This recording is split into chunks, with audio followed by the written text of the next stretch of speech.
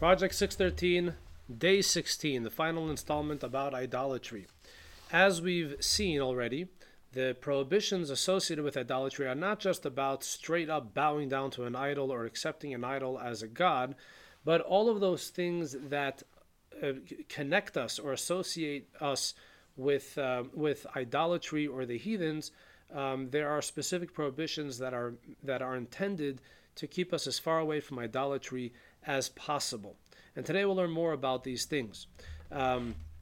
Incantations. The heathens were very big into whispering certain things on a snake bite or a scorpion bite or anything, with the belief that this is how they would alleviate pain or heal that specific illness. We are forbidden from doing so. This is all garbage. It is all silliness. We are not allowed to communicate with the dead. There were those that had the idea of fasting, and they would go to the cemetery and sleep near the grave, and they would do certain things with the intention of calling upon the dead, that the dead should speak to them. This is specifically prohibited.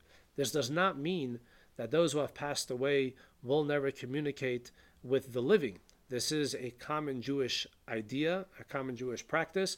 We have it in many stories. We even have it in the Bible. However, to do so through idolatrous means that were promoted by the heathens, this is specifically prohibited. Previously, we learned about the process or the procedure called Oiv and Yidoini, two respective procedures that people would do in order to get into a trance and predict the future. In Oiv, they would hear voices coming from their armpit. Yidoini, they would hear voices coming from the bone of a fowl, of a bird that they would put in their mouth. We are not allowed to inquire by these people about the future. Not only we're not allowed to do those things, we're not allowed to engage in asking these people to predict the future for us through these processes. There's a specific prohibition against witchcraft. We're not allowed to engage in that at all.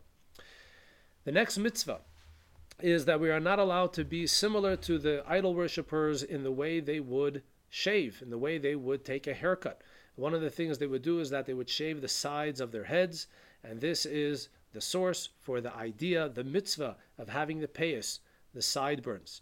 There are many different customs associated with how long the payas should be and how they should be, but the basic idea is that a Jewish man is not allowed to shave off the sides of his head. The next mitzvah, one should not destroy his beard.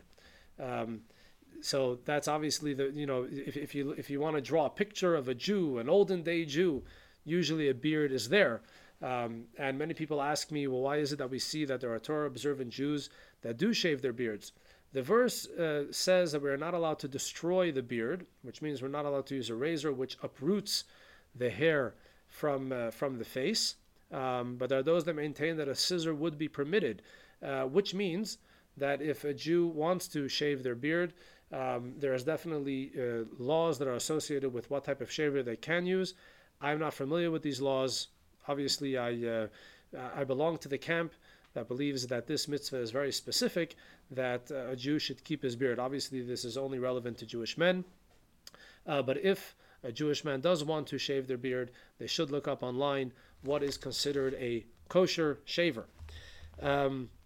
Moving right along, the idolaters, the heathens, one of their practices was that men would dress like women and women would dress like men. Not always, but even for certain occasions, they would trade clothing, and both of them are specific mitzvahs, the prohibition of a man dressing like a woman and a woman dressing like a man.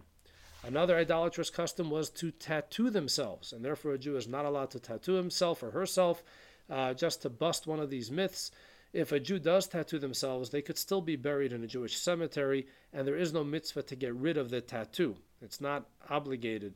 A Jew is not obligated to get rid of the tattoo, but getting a tattoo is prohibited.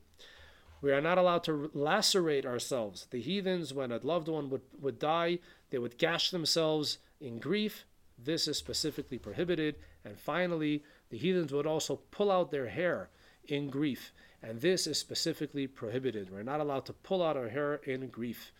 And that concludes the 51 mitzvahs associated with idolatry.